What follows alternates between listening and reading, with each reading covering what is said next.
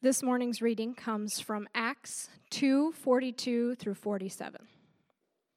And they devoted themselves to the apostles' teaching and the fellowship, so the breaking of bread and the prayers, and to the breaking of bread and the prayers.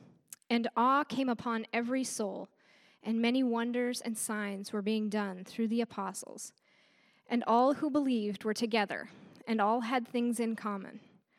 And they were selling their possessions and belongings and distributing the proceeds to all as any had need. And day by day, attending the temple together and breaking bread in their homes, they received their food with glad and generous hearts, praising God and having favor with all the people. And the Lord added to their number day by day those who were being saved. This is the word of the Lord. So there is this undeniable cry in every human heart for connection. There's this longing to know fully and to be fully known. And when we're deprived of this human connection, things get pretty ugly pretty fast. There was one study done by the American Psychological Association, and it said this: there was significant evidence linking social isolation with depression, poor sleep quality, impaired executive function, accelerated cognitive decline, poor cardiovascular function, and impaired immunity at every stage of life. A lack of social connection heightens health risks as much as smoking 15 cigarettes a day. So there you go. Or if maybe pop culture is more your thing, the effects that isolation can have on a person are vividly depicted in the movie Castaway. Has anybody seen it?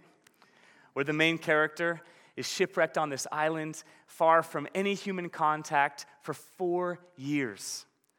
And if you've seen this movie, you know that he suffers severe depression, distortions of time, distortions of perception, even going so far as to personify his volleyball, Wilson, there he is, in some companion of sorts, just to dull the demons of isolation. The need for connection is undeniable. But the question I want to ask this morning is why we need community in the first place. And for that answer, we have to go back in time. Before humans walked the earth, before there were animals or trees or even stars or planets, before all of that, there was God. And he wasn't alone, and he certainly wasn't lonely. Some have said that God created man because he was lonely and just needed some company. But nothing could be further from the truth. When we open up the pages of Scripture, we see that there's this mystery and wonder of a God who is three distinct persons in one glorious divine being, the Trinity, the Father, the Son, the Holy Spirit. And you can jot down, if you're taking notes, verses like John chapter 1, verses 1 and 3, or John 17:5 to explore this more. And so this first community was complete. The Father was glorifying the Son loving and submitting to the Father, the Spirit making much of the Son, this perfect, beautiful dance, a union of dependence and love. There was nothing self-serving about this community. There was nothing dutiful. There was nothing manipulative. And there was certainly nothing lacking in it. Did you know that at the heart of the cosmos is a community of devoted love? And it's out of an overflow of this loving fellowship that the triune God begins to create. In Genesis 1, we see that he speaks and the blazing sun and the stars appear. He speaks and the planets begin to take shape and the trees and the flowers sprout and the mountains burst through the lands. He speaks and the sea begins to fill with life. The air with birds, the land with both massive and microscopic creatures. And just when an awed creation thinks that it can't be any more awestruck, God begins to form his masterpiece. From the dust of the earth, like this master potter, God forms a man. and he forms him in his own image.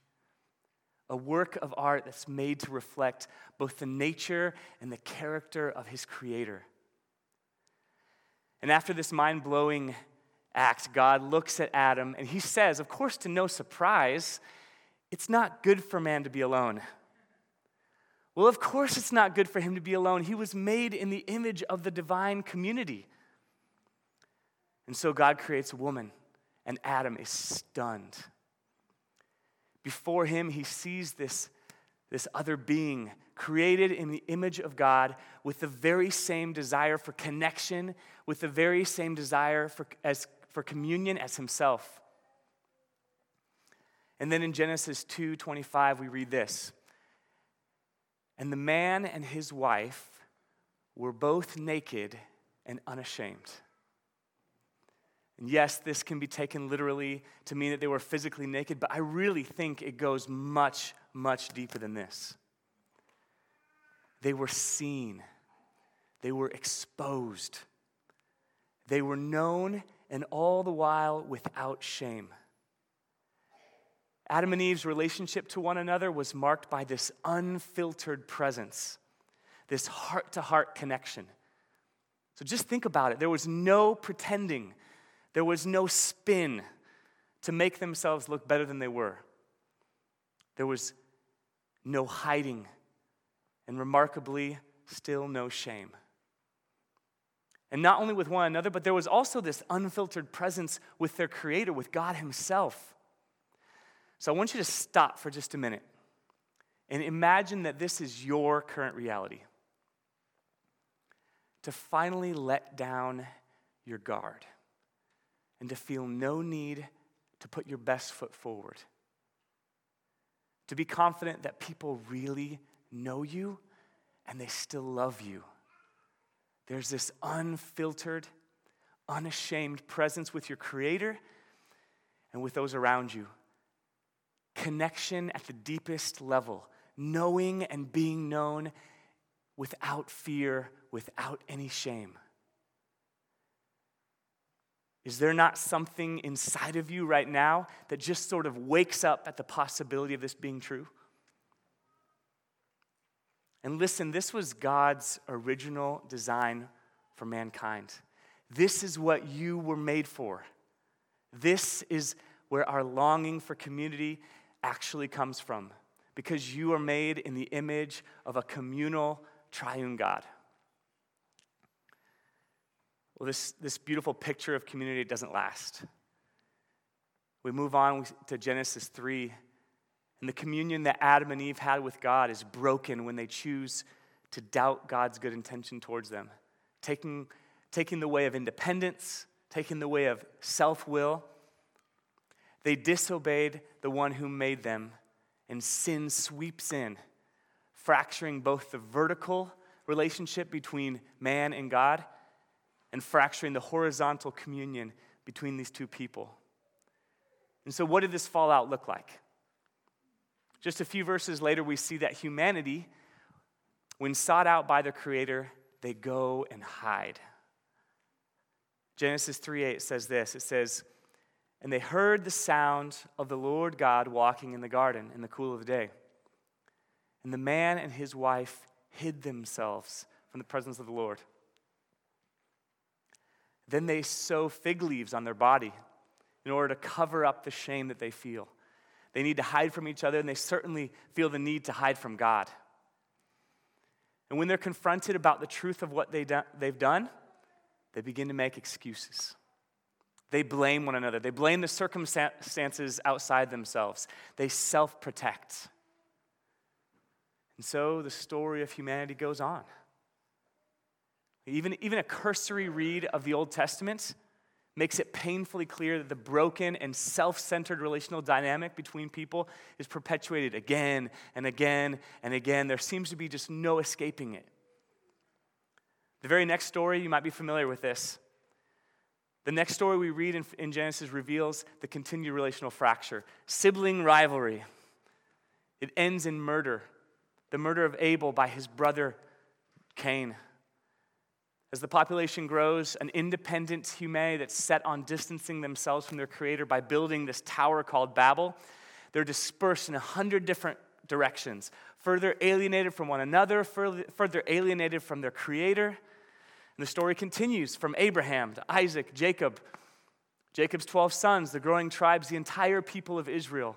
There's this common thread running throughout nearly every story of the Bible: relational turmoil, relational fracture.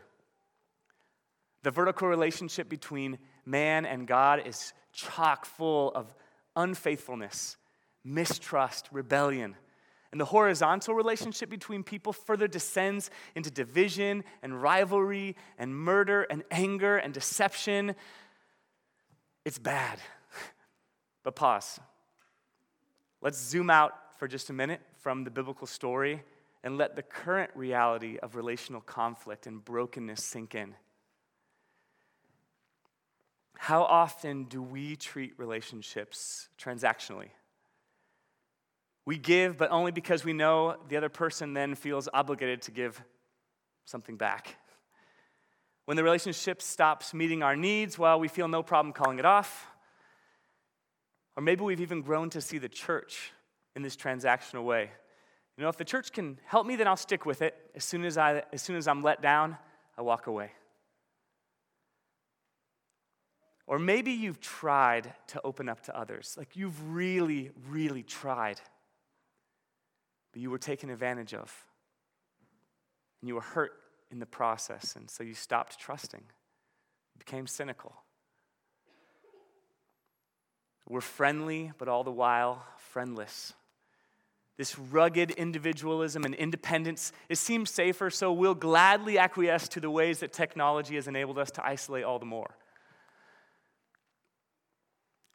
Get a little personal here, okay?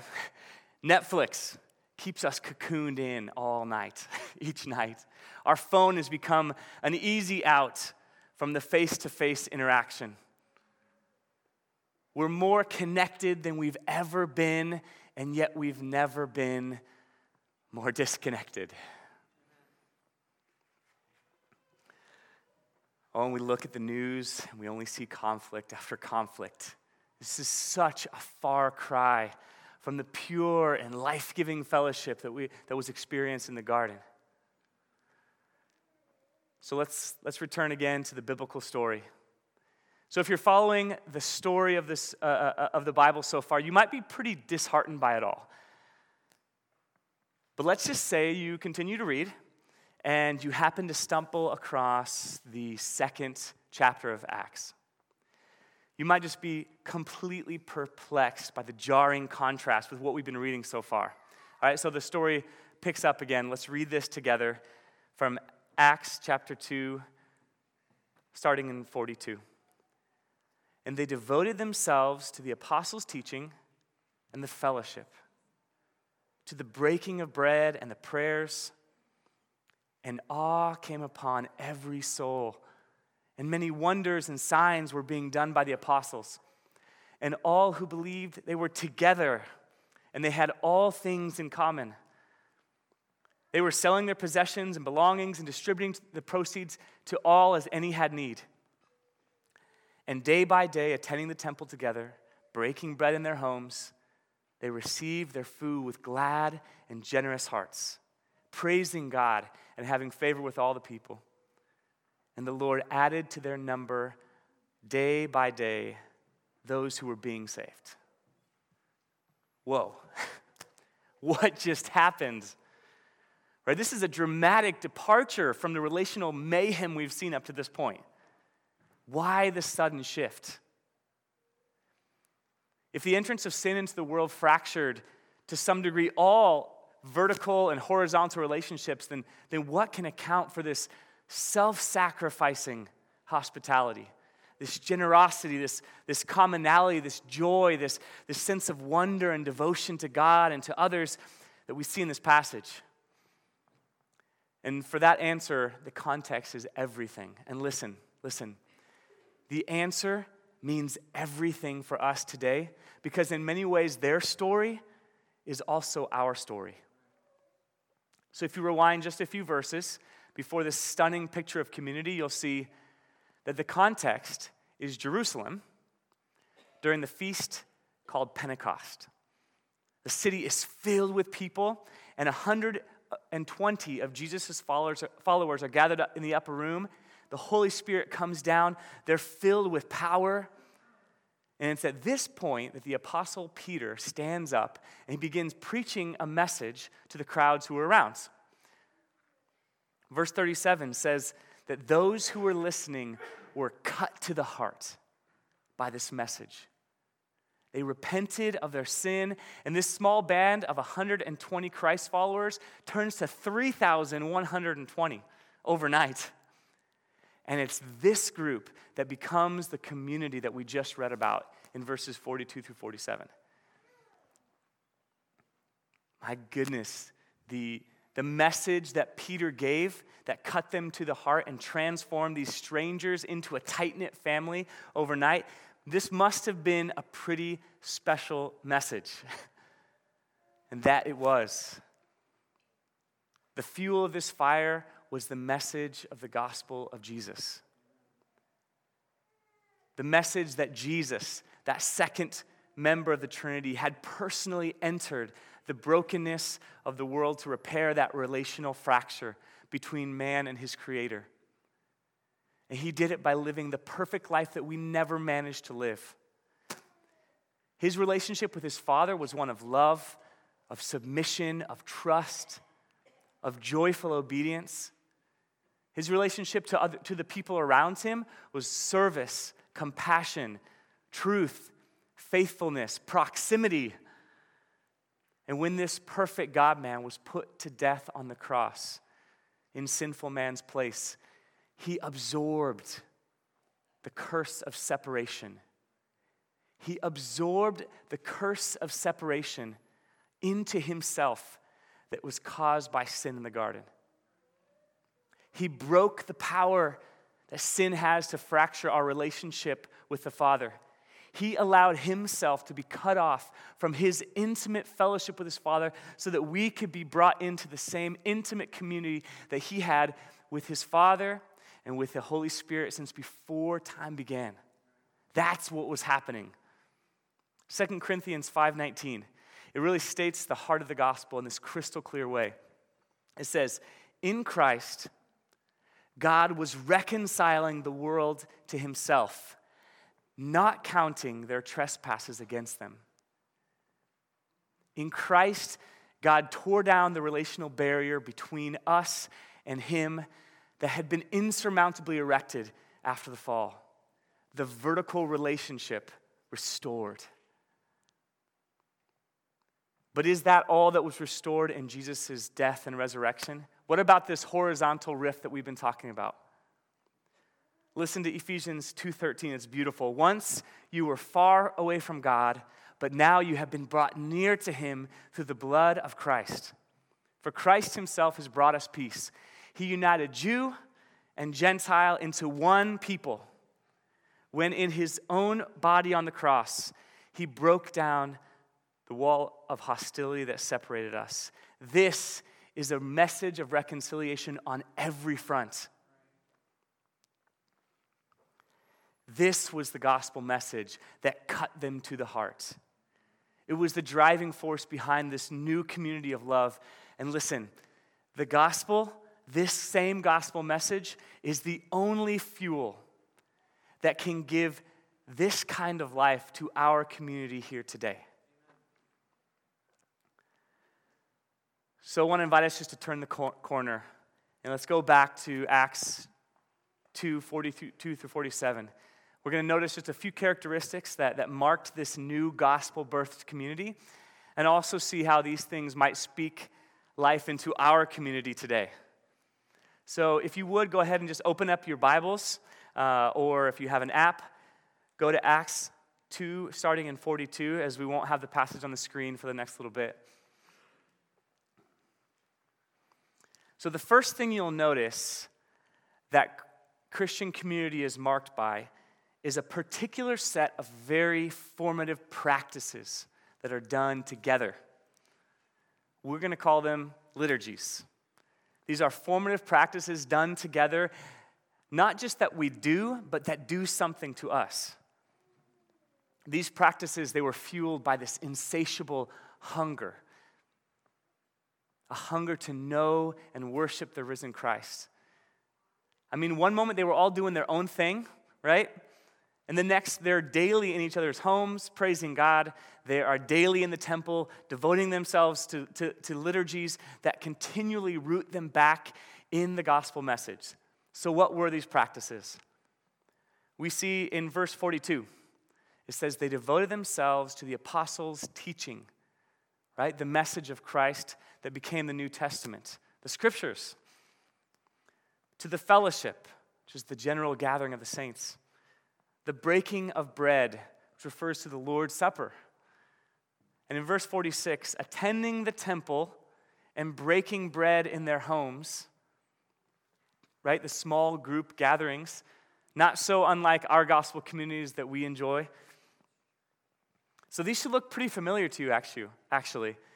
Over the past several weeks, we've been looking at many of these very habits of grace: prayer, God's word, celebration, rest. All of these things are formative habits that point our love and our affection towards Christ and his kingdom. And listen, while practicing these habits alone can be really good, and we should do, we see here that what marked the early church was their devotion to doing these things together. There wasn't just a kind of a Jesus and me attitude, right? It's interesting to notice the phrase one another is mentioned 59 times in the New Testament, teaching us how to relate to each other. And I mean, it's kind of hard to one another yourself, isn't it?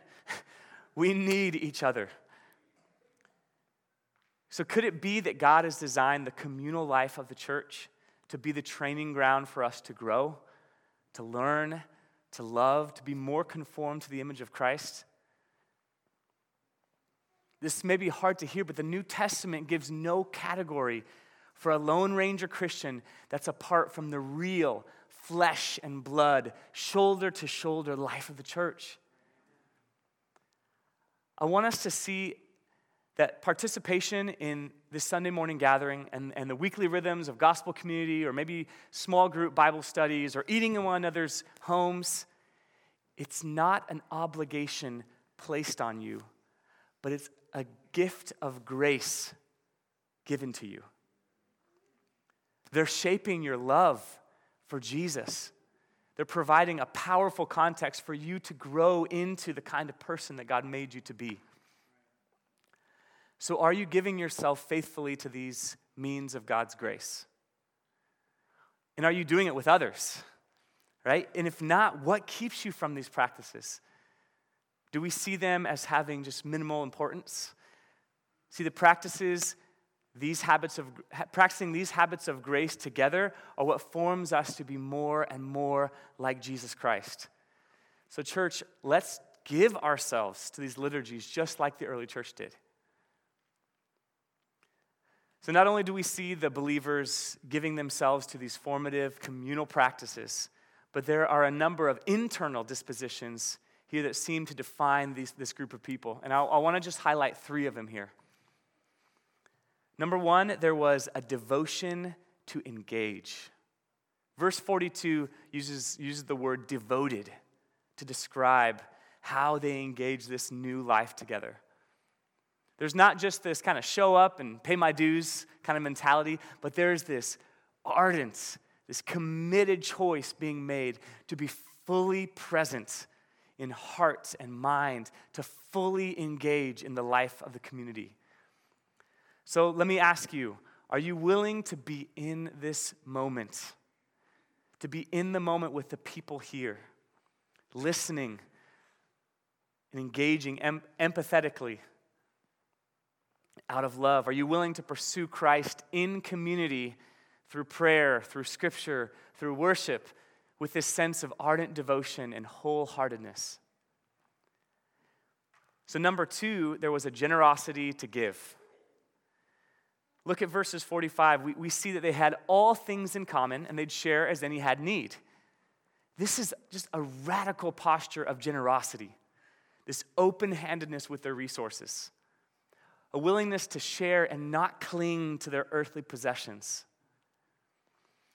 See, these people recognized that everything they had was a gift from God, and it was meant to be used for the good of others and for God's glory.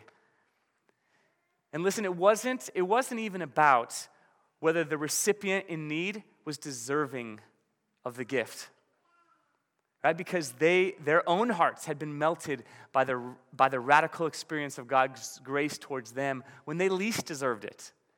And our story today is no different. See, the church, the gospel turns you into the kind of person who no longer needs to cling to earthly things, right? But we can be open-handed, be open-hearted in the way you now want to give of your resources to others. So are you willing to open your eyes to the needs of those around you in this community and to give generously, give sacrificially of your time, of your energy, of other resources that you've been so richly blessed with? And the third disposition is a vulnerability to receive. So this next disposition, it might not be too obvious at first glance. Although these people had a generous disposition to give, they also had this vulnerable disposition to receive.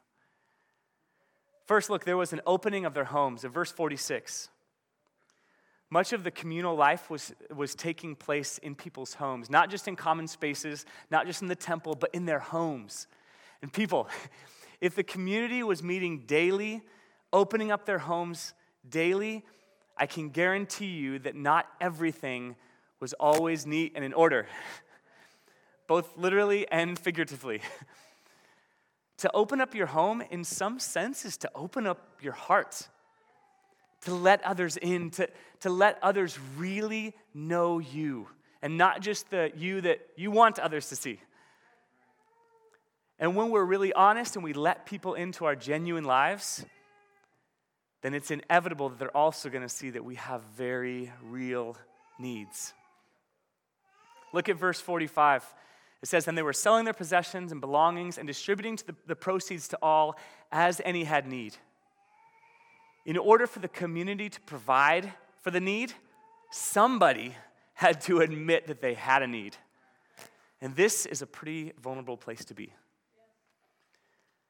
We have to be willing to drop our pride and self-sufficiency and admit when we need help. That we can't always do it on our own. And I'm not just talking about material needs here.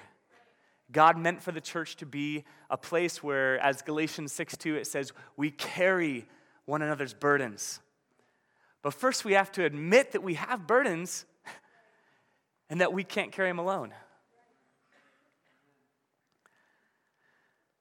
So how often do you come on a Sunday morning? Or how often do you come to your gospel community with just this smile plastered on your face because you're ashamed to be honest about the mess that you're in?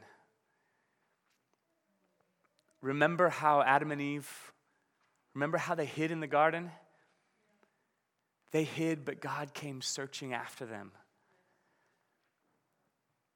Friends, can we let down our guard? And can we allow God to pursue us by the means of his hands and his feet here on earth, the body of Christ? Because we will never experience the generosity and the compassion and the kindness of God through his body to the degree that he intended without humbling ourselves, without dropping the fig leaf, coming out of hiding and saying, I need help. And if that's you this morning, I think you'll find that the vulnerable disposition to receive will be met by a generous disposition to give by this community. So take the risk. In Christ, your identity is secure enough for you to be weak. And so the final theme I want to draw out isn't really explicit in this specific text, but it is implicit because of the context. And when you get it, it makes all the practices and all the dispositions we've seen even more astounding. We need to step back and ask who this group of people consisted of. All right, so during the Jewish Feast of Pentecost, people from all over the world came to Jerusalem. We can see a list of just some of the countries and cultures that were represented, okay? Verse 9 of chapter 2. Would you go here with me? Parthians and Medes, Elamites and residents of Mesopotamia, Judea and Cappadocia, Pontus and Asia, skip those, Egypt and parts of Libya belonging to Cyrene, and visitors from Rome, both Jew and proselytes, which are non-Jews that have been converted to Judaism, typically from like an ancient Greek religion, Cretan and Arabian. These people were different in almost any way you could imagine. From their clothing, their language, the color of their skin, their culture, their temperament, their socioeconomic class. Talk about a recipe for relational conflict. This is what the crowds looked like who heard Peter preach the gospel in Jerusalem. And yet, when they heard this gospel message, they were cut to the heart, and instantly the barriers between them were broken. They now had this heart-to-heart communion without barrier. They were in each other's home. They couldn't get enough of each other. You see, society then, just like it is today, it stratifies people into this hierarchy of value and importance. Based on what? Based on class, based on race, based on rank, based on education, based on economics, based on 100 other things. But what the gospel does is it levels the playing fields.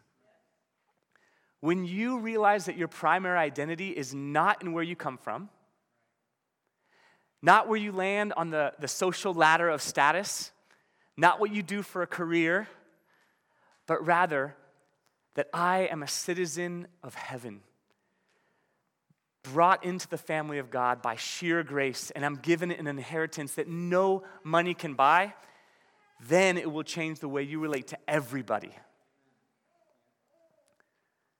There's no longer room for pride. There's no longer room for comparison.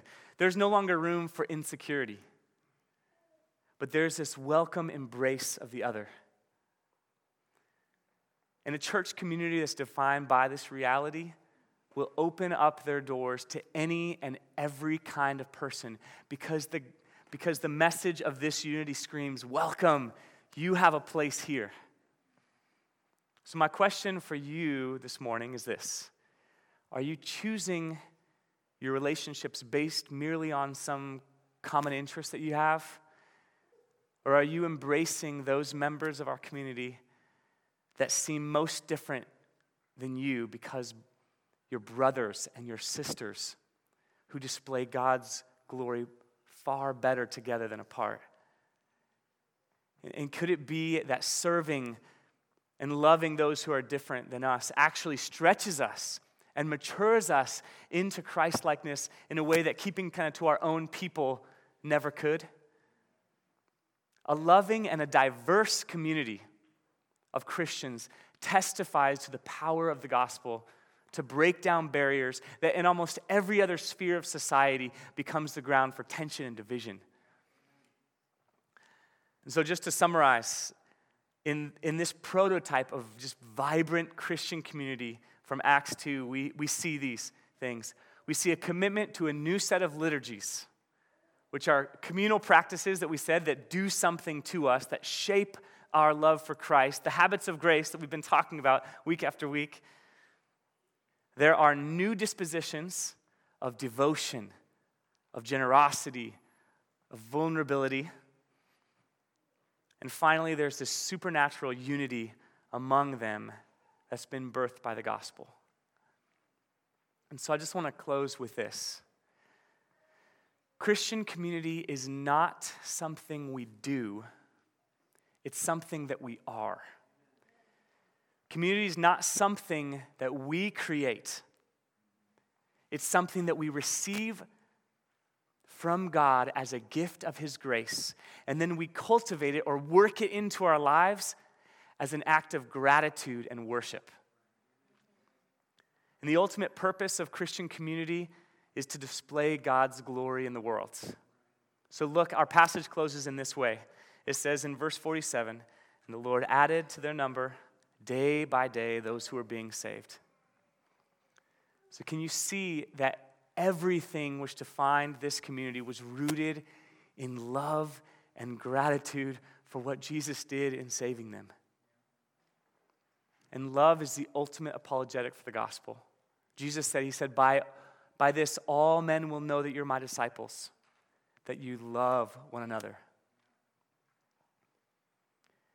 When a hurting world sees a community that's marked by love-motivated grace, devotion, generosity, authenticity, and unity, it's going to be drawn in to ask, what do you people have?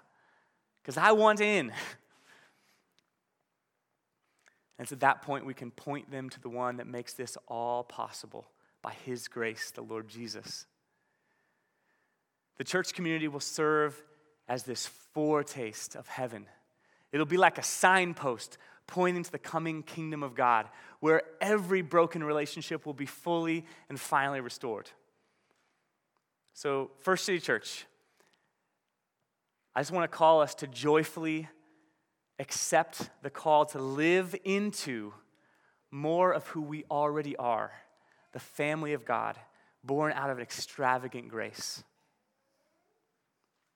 Amen?